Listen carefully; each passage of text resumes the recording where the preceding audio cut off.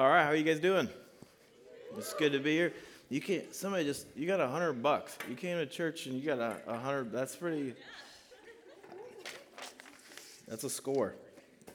I'm just gonna say it. It's a score. So yeah, like Sabrina said, my name is Jake. I do work here. Currently, I'm employed. We'll keep that going. Hopefully, we love seeing you on Sunday mornings too. So if you are part of this ministry, we don't want just you to be a part of a college ministry. We would love for you to be a part of a local church.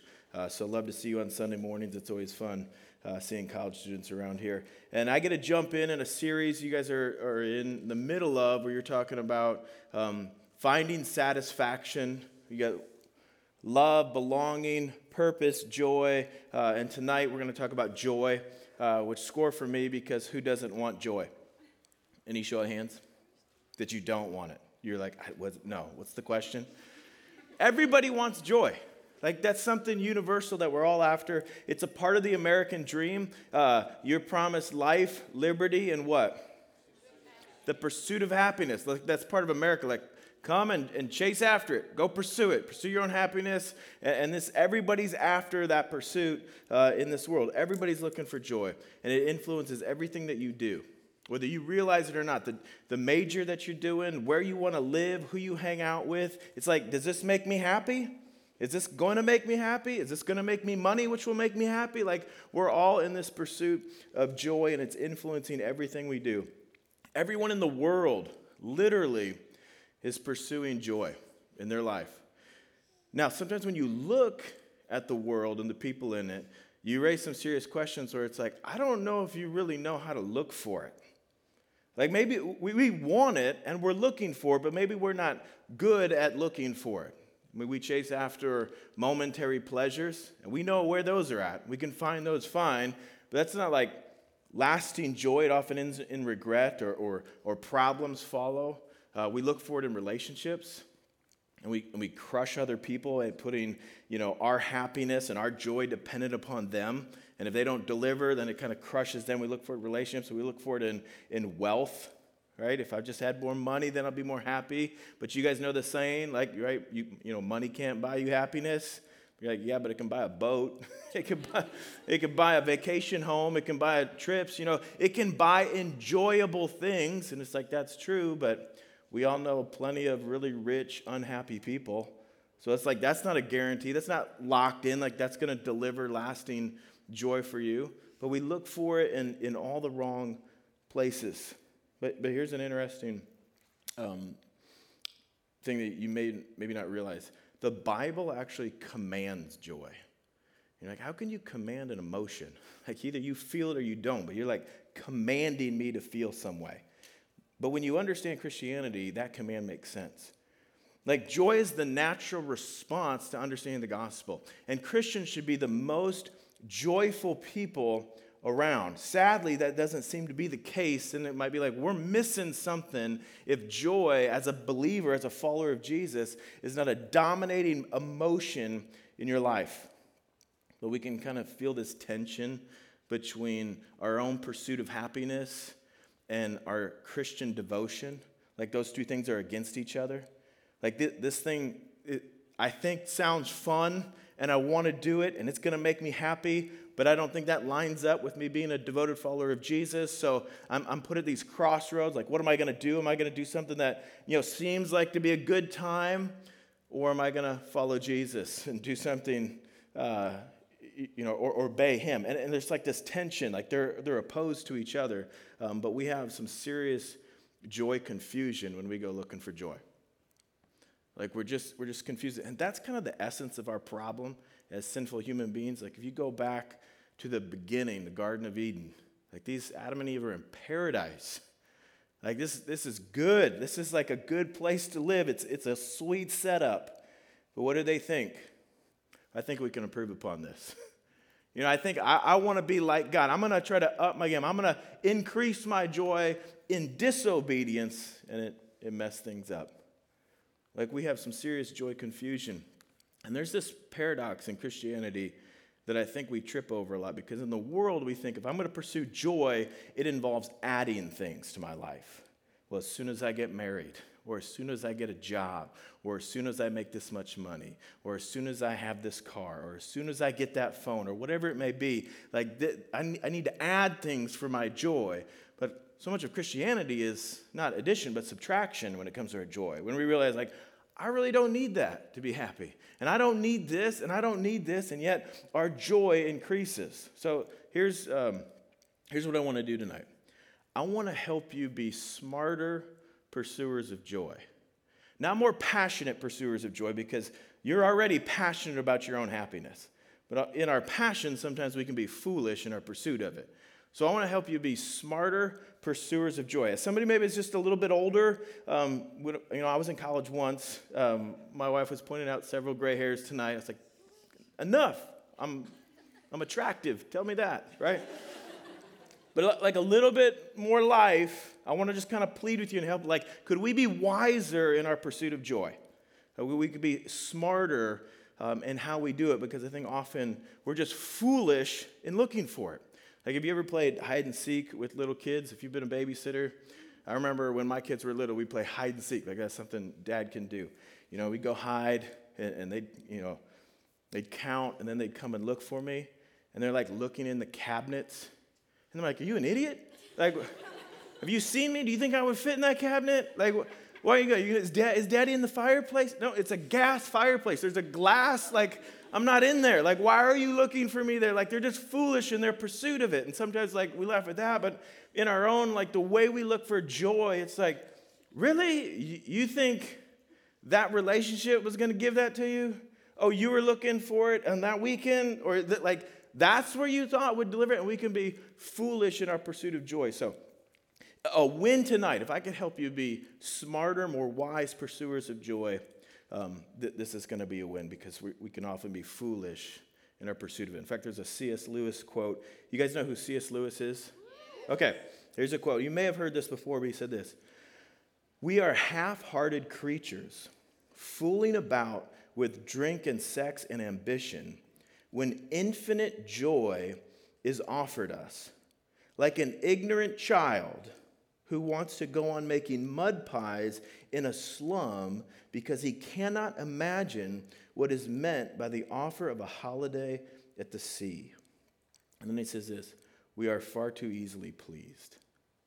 He's like, this is your problem in your pursuit of joy. You just have too low of standards. Like, you settle for these things. Like, you're fooling around with drink and sex and ambition. Like that's going to deliver it to you. And he's like, oh, you're just settling. Like, you have no idea what infinite joy is offered to you. So you're just kind of messing around with these other things. In fact, when I was young, like elementary school young, my grandparents took my family, because my family, we weren't going to do this, but Grandma and Grandpa chipped in the bill, and they took us to one of those all-inclusive resorts in Mexico.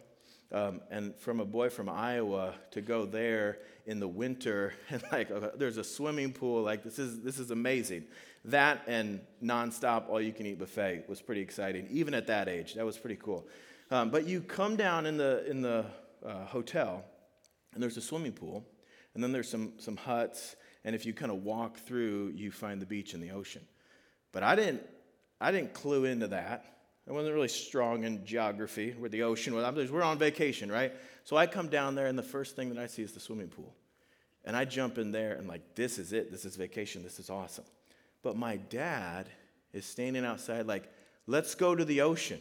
I'm like, no, like, this is the pool. Like, this is as good as it gets. And he's like trying to plead with me in this argument, trying to get me to the ocean. And it felt like this burdensome thing, like I'm in trouble, that I got to get out of the pool where I'm having fun and follow my dad. But I had no idea the fun of nature's wave pool that was just 50 yards away. Like, that's what we do. We settle for things when they're like, there's something better. Like let's go here. So I want to try to plead with you and just to find something better. So here's my question. How do we pursue real lasting joy? And I say real and lasting on purpose. Like, I'm not trying to sell you a bill of goods. Like, no, like real joy. Like joy you feel and experience in your life. And lasting. That this isn't just like a fun weekend. Like, this is a lifetime, even an eternity of joy. How do we pursue that? And I'll give you the answer right away. You're like, we get the answer. This is great. The answer is closeness to God. You know, like, that sounds like a church answer, right? Really? Closeness to God? Maybe you wouldn't have come to those conclusions, or sure, that's what a pastor would tell me. But I want to plead with you. Like, I seriously want to plead with you to take this seriously. Like, a couple years ago, we went down to Disneyland, or it was like 4 years ago. And my middle child, who's 16 now, I'm trying to convince her to go on a roller coaster. And it's the Rip Rockin' roller coaster. It goes like straight up. I almost died on it, but that's a story for another time. So you're like, if you almost died, why'd you try to convince your daughter that I got problems? But I'm like, no, Johnny, you're going to love it. It's going to be fun. And she's like, I don't think so. Like, this looks scary. It's terrifying. And I'm like trying to convince her, get your butt on the roller coaster, child. Like, I'm your dad. Like, they're going to have some fun. Like, I'll buy you treats. Like, whatever. Just like ride a roller coaster with me. Because I knew she would love it. But in her mind, no. Like, no, I don't like that.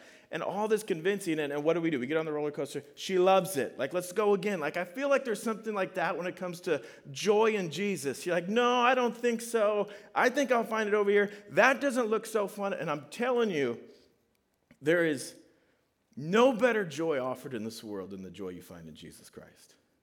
And even if you're like, trust me, I want to plead with you to kind of look at this seriously. And I'm going to give you the application up front too.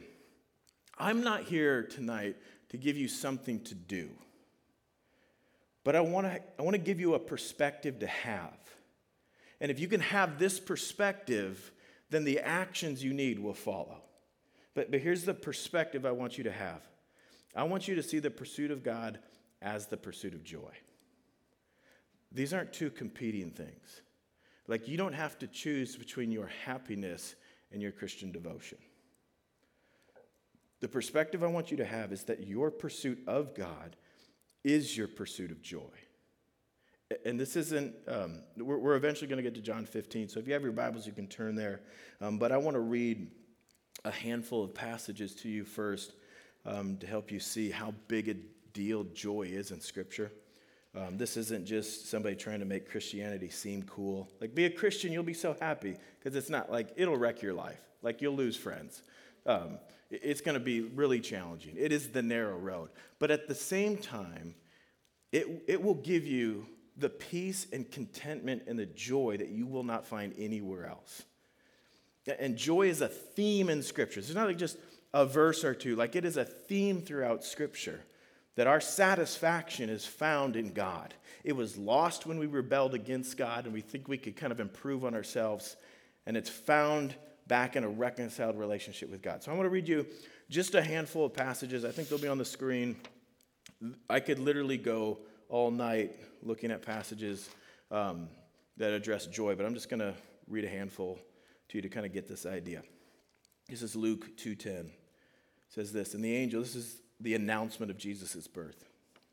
It said, the angel said to them, fear not, he's talking to the shepherds, for behold, I bring you good news of what? Great joy. We can improve in our participation. That was good. That was okay. It's a good start. Good news of great joy that will be for all the people. He's like, this whole gospel announcement, this is for your joy. Like, the news that I have to tell you is going to produce joy in your life. And then 2 Corinthians 1:24, Paul's talking to the church in Corinth. He says, not that we lord it over your faith, but we work with you for your what? Joy. For your joy.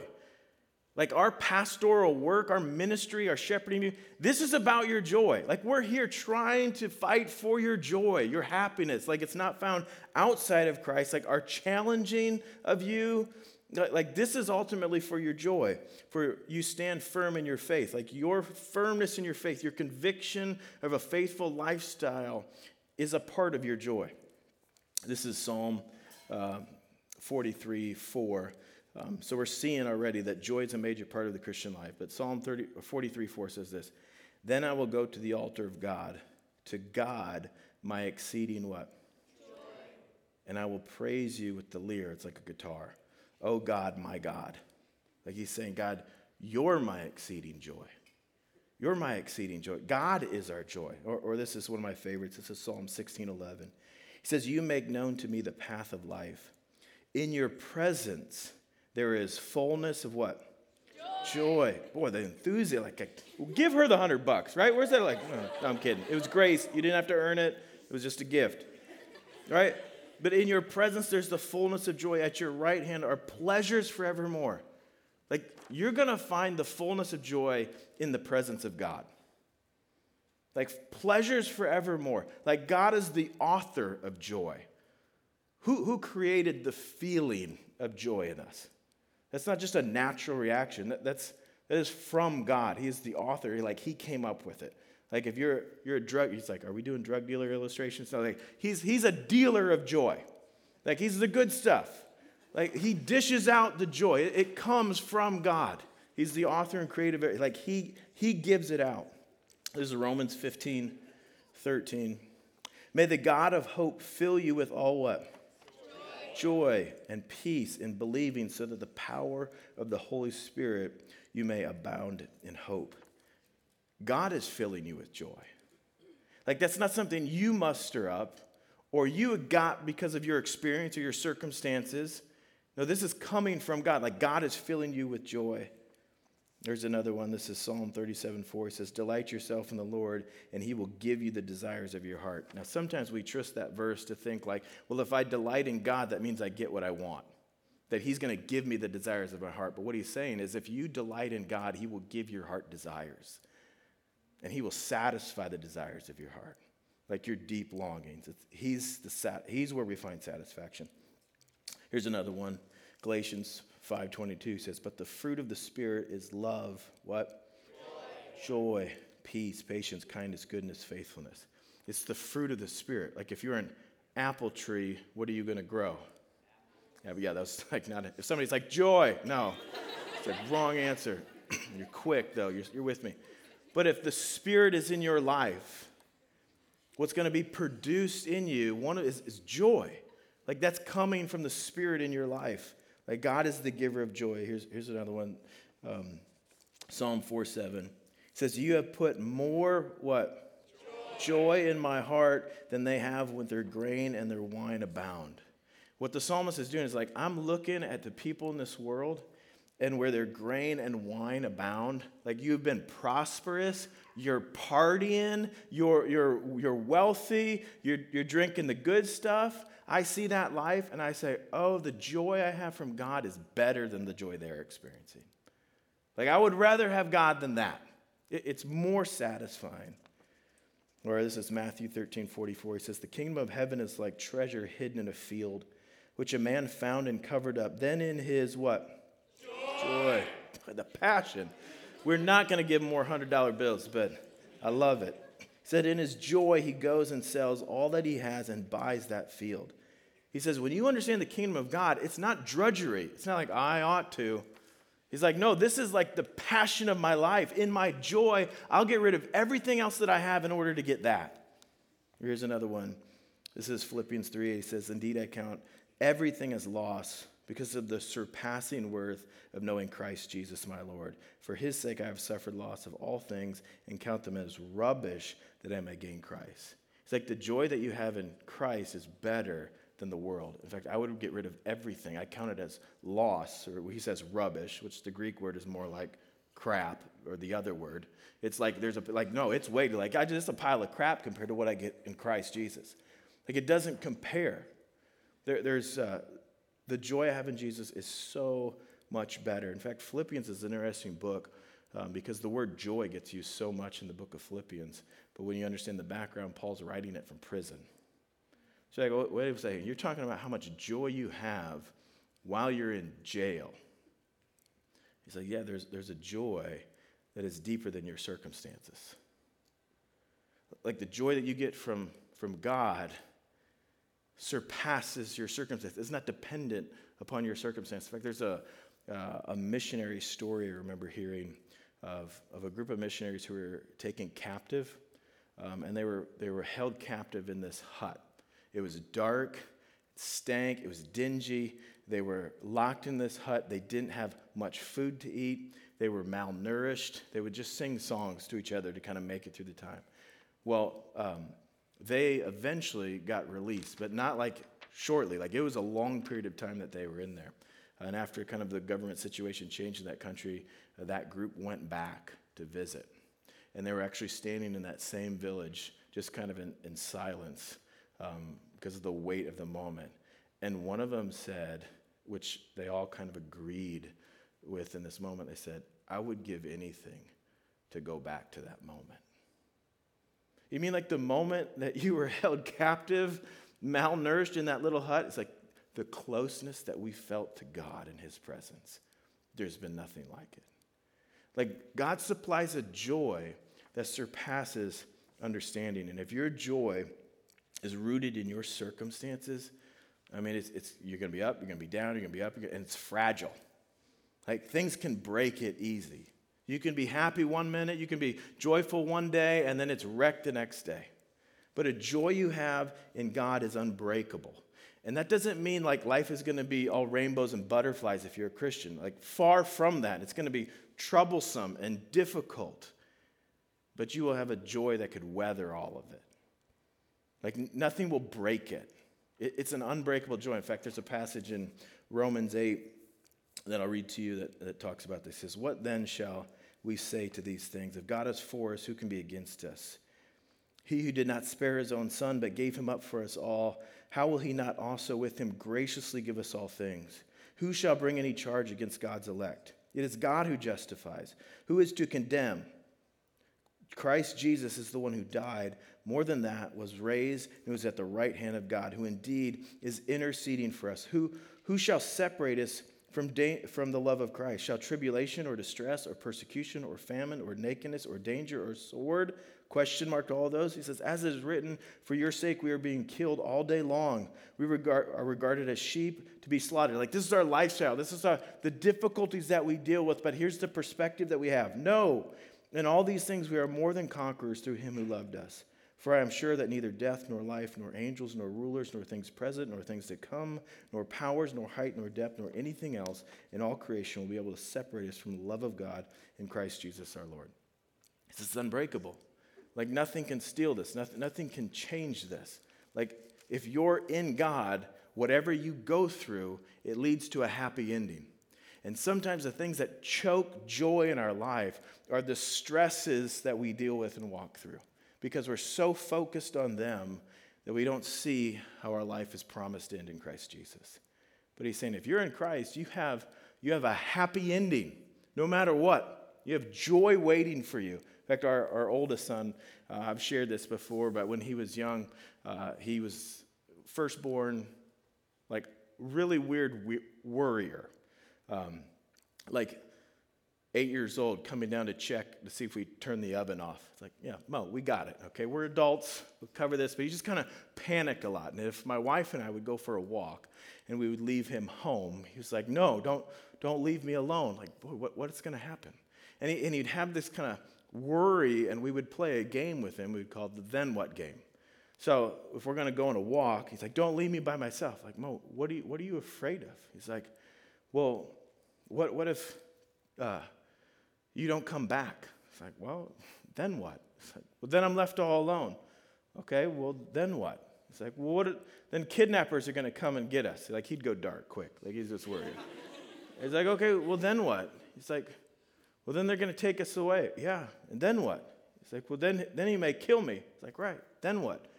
It's like, then I'll be with Jesus. Like, great, we're going to go on a walk then. We'll be back, right? Just relax. But you kind of have get to that conclusion of, if you're in Christ, you have a joy that should not be stolen by the stresses and worries of the day. You're going to think, you guys are terrible parents. Right. But guys, listen, here's what I want to tell you. This is good news, and it's going to get better, but this is really good news. God cares about your joy. And you think you care about your joy? God cares about your joy more than you. And oftentimes, you are ignorant in how you look for your joy. But God is deeply passionate about your satisfaction. But he doesn't just care about your joy from a distance. Like, oh, I sure hope this life works out for you. I sure hope you find your happiness. No, God has made real, lasting, unbreakable joy possible for you. Because when he came and died and redeemed you. He made a way for you to be reconciled to the joy giver of God. So John 15, let's go there. I just got 3 verses to look at. John 15. We're going to do verse 9, 10, and 11. Verse 9. He says, as the Father has loved me, so I have loved you. Abide in my love. So right off the bat, you need to know that the one who's talking to you loves you. And he cares about your joy. He says, the Father has loved me, so I have loved you. And then he says, abide in me. Now, that abide is going to be a churchy word, but it just means like stay here. Don't drift, don't wander, like stay connected to me.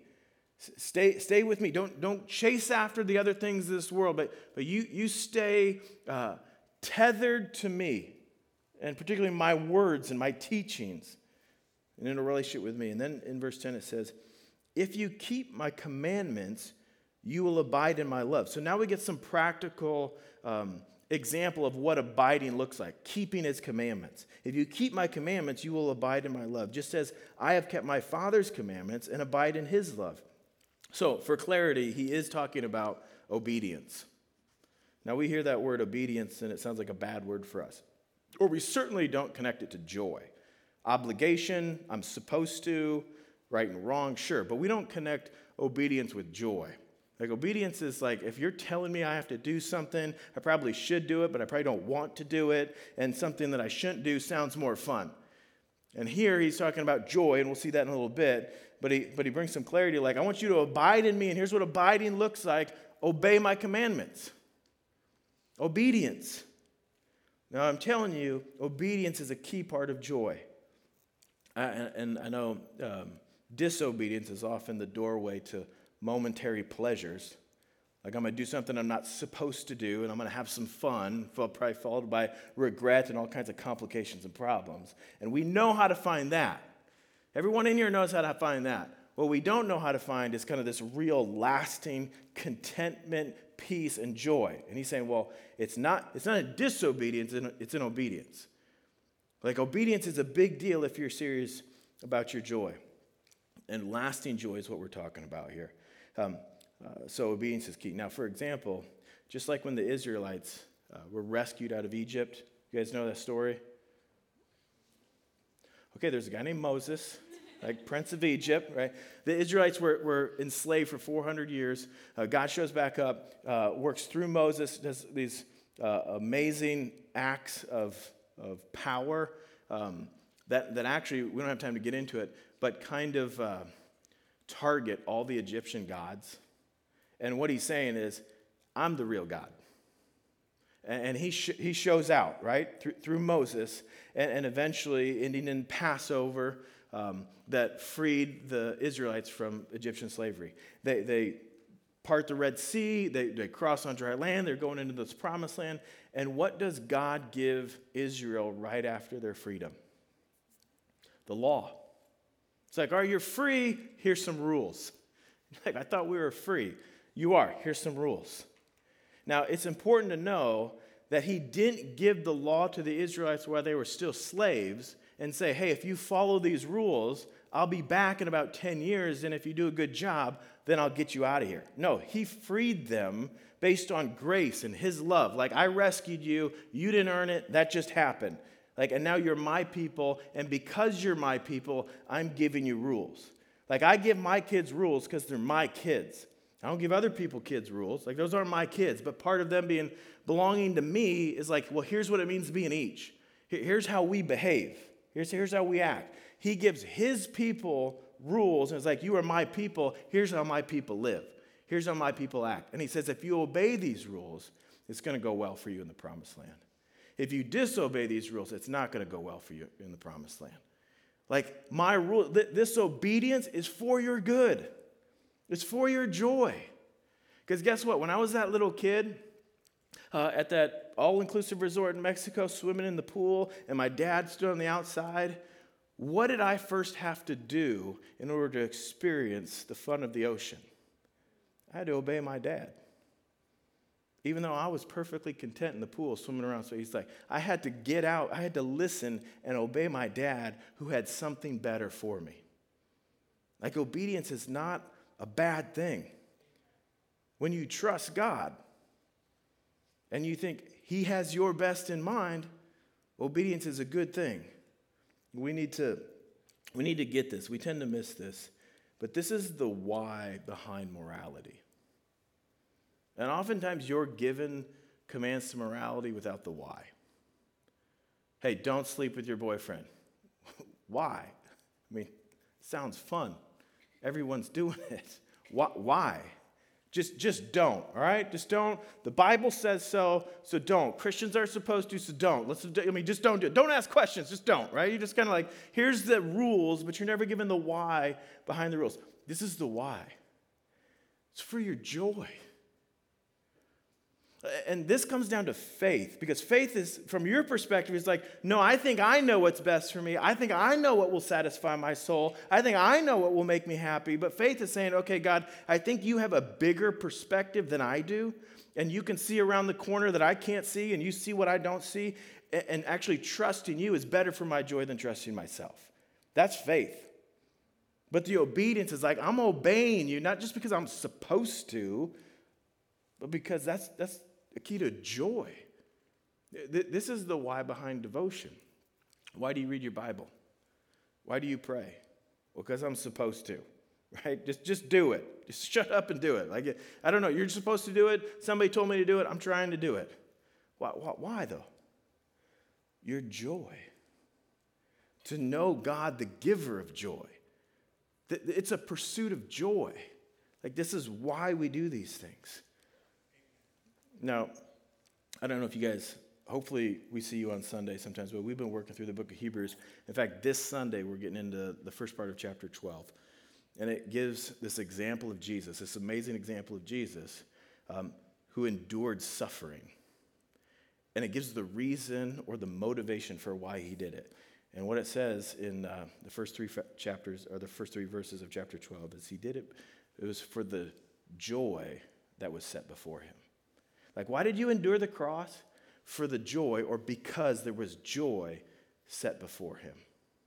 Like, that's why he endured it.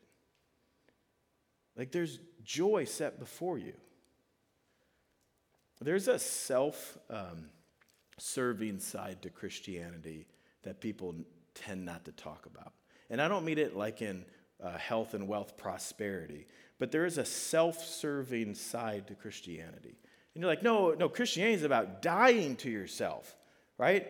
Lose your life. Yeah, but why? In order to find it. He's saying lose your life in order to find it.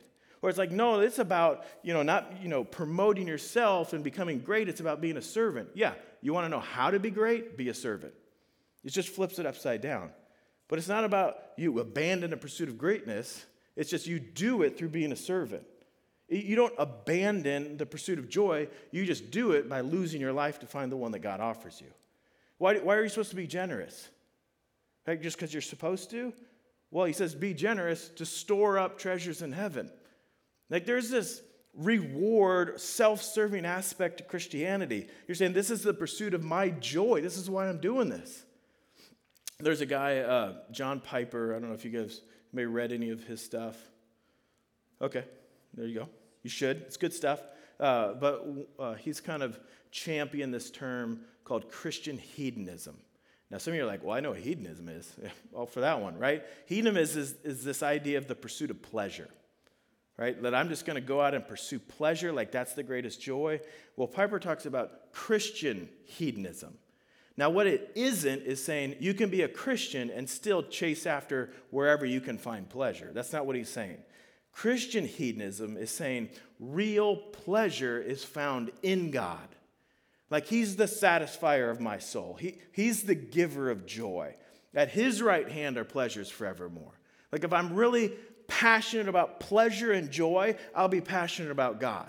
In fact, he has this saying that he says often that God is most glorified in us when we're most satisfied in him. Like, when we see God as the satisfier of our joy, that makes God look good. Like, oh, I don't like the song you sang. There's nothing better than you. It's not that I'm begrudgingly following you. Like, no, you're the pursuit of my life. You're joy. That makes God look good. Like, so if I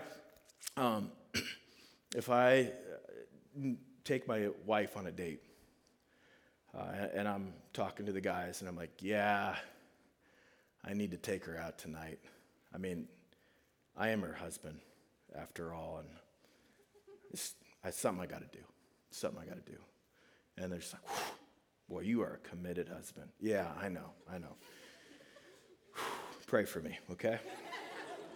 Like, does that make her look good at all? But it makes like, wow, look at my devotion, the things that I go through. I mean, for her. It's for her. It's commanded. It's in my job description. Like, no, that doesn't. But if I'm like, that's my boo. Like, I can't. Like, I'm pumped for this night. Like, I can't wait to be with her. Like, this is like, and then it's like, that makes her look good because I have so much fun when I'm with her. Like, this is the best night of my week. It's like, well, you're being awful selfish. Is it all about you and your fun? No, it makes her look good because I'm saying my fun and enjoyment is time with her. That glorifies her. The same thing when it comes to God. It's like when we're saying, no, I want to be in your word. I want to follow you. I want to know you more. That's like, that makes God look good, not just like, well, just really trying to follow God. I mean, I'd rather be over, but that's not what we're called to. So here's what you need to know. Your joy and your Christian devotion are not opposed to each other. Your joy and your Christian devotion are not opposed to each other. And if we don't get that, then God is just drudgery. He's an ought to in your life. And you may still believe in God, but if that's the case, you don't really represent God. And if you don't really represent God, then maybe you don't get it. That everlasting joy and satisfaction and peace are found in God. He is the prize. And we have to have faith. Because faith, hear me now, faith is not just about the forgiveness of your sins so you can go to heaven someday. Faith is believing that true satisfaction is found in God. He's the satisfier of my soul. He's the joy of my life. It's believing that who God is the real expression of faith. So look at verse 11, last one. It says this. These things I have spoken to you, and here's why, that my, what? Joy! Killing it, man, you're killing it. That my joy may be in you, and that your what? Joy! Just once? Okay, it's all right. That your joy may be full. Now, get this now. Think about this. He's saying, here's why I'm giving you these commandments. That I want my joy to be in you and your joy to be full. In other words, like, I have a joy that's greater than you, but I want to share it with you. And you may think you have joy, but you don't understand it. You don't have as much joy as you would have if my joy was in you. You tracking with me? Like, I could fill you up if you would stop settling for the mud pies in the slum. If you just stop fooling around with drink and sex and ambition and everything this world has to offer that you just kind of settle for, I would give you joy that's more full than you could imagine. I have a greater joy for you. We miss it. And sometimes, like, looking at it, you may not make that conclusion. When when my kids were young, we would go to the pool, the city pool, quite a bit and play. And like diapers young, and they would want to play in the kiddie pool because they're kiddies. Like, that makes sense. But I'm in there, like, it's just me and a bunch of moms. I look like a beached whale in the kiddie pool. Not cool. So what I'm like trying to convince the kids, like, let's go to the deep end. Like, no, come with daddy. Like, I'll play. It's like, they can't swim. Like, no, but I got you. Come out here. And like this convincing thing. And finally it's like, I stand them up on the edge of the pool. I'm standing deep into them. But it's like, up to my chest. And I'm just like, this is fun. Like, let's go. And they're just terrified. They're looking at me. They're looking at the water. And I never picture it from their vantage point. Because at their vantage point, they're just like, this is a leap to my death. Right? I know I can't swim, and I'm looking at my father and like, would he catch me? Like, this is such a moment of trust and faith. And I'm just like, jump, I got you. Like, this is so much better than the kiddie pool. Let's do it, right? And they're just kind of like edging, like, am I going to jump? Am I going to jump, right? And I'm like, Mo, come on, jump. Like, I'm trying. Now I'm starting to get, like, a little offended. Like, do you not think I can catch you? Like, why are you, jump? Like, let's go. Like, this is, everybody's watching, and he's getting ready to jump, and he jumps, and I turn. No, I didn't kid. I caught him, right? Like, I caught him. His head goes underwater. I pick him up, and he's like, ah, he's smiling. And he gets back up on the, and he's just doing it again and again. It's like so much fun. We go back to the pool, just runs right by the kiddie pool. Like, Dad, let's go. Let's go to the deep end. Because there was something better. And I'm telling you, like, you can live your life in the kiddie pool of this world.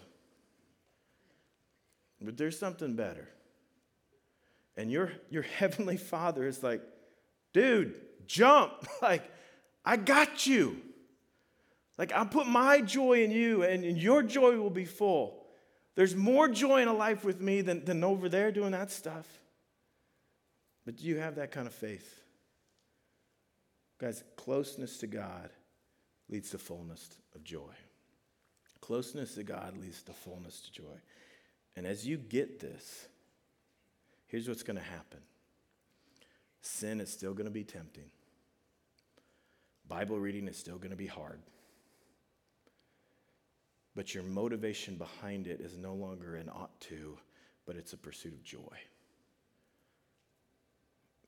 And when you do it, you're going to find it.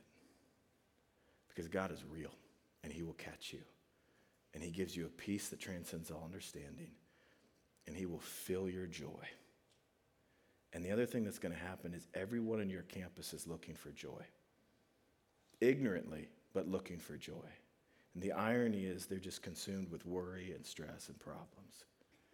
But what if they saw Christians, Salt Company students, as the most joyful, content, hope-filled people they had ever been around? I'm guessing they're going to want to know where you found it. And you can tell them. Guys, pursue God passionately for the sake of your joy. Your joy and your Christian devotion are not at odds with each other. It's the same pursuit. Amen? All right, let's pray. Father, for myself and all these students in the room, forgive us of our ignorance when we really by our actions think other things are better than you, and we pursue other things to satisfy us when you alone are the giver of joy. And I pray that you would just give a hunger in our hearts and a faith in our minds to connect the dots that a pursuit of you is a pursuit of joy. And we would pursue you as if our happiness depends upon it. Because it does. We love you. We thank you for caring about our joy and not just caring about it from a distance, but coming and making real, lasting joy a possibility for us. We pray in Jesus' name. Amen.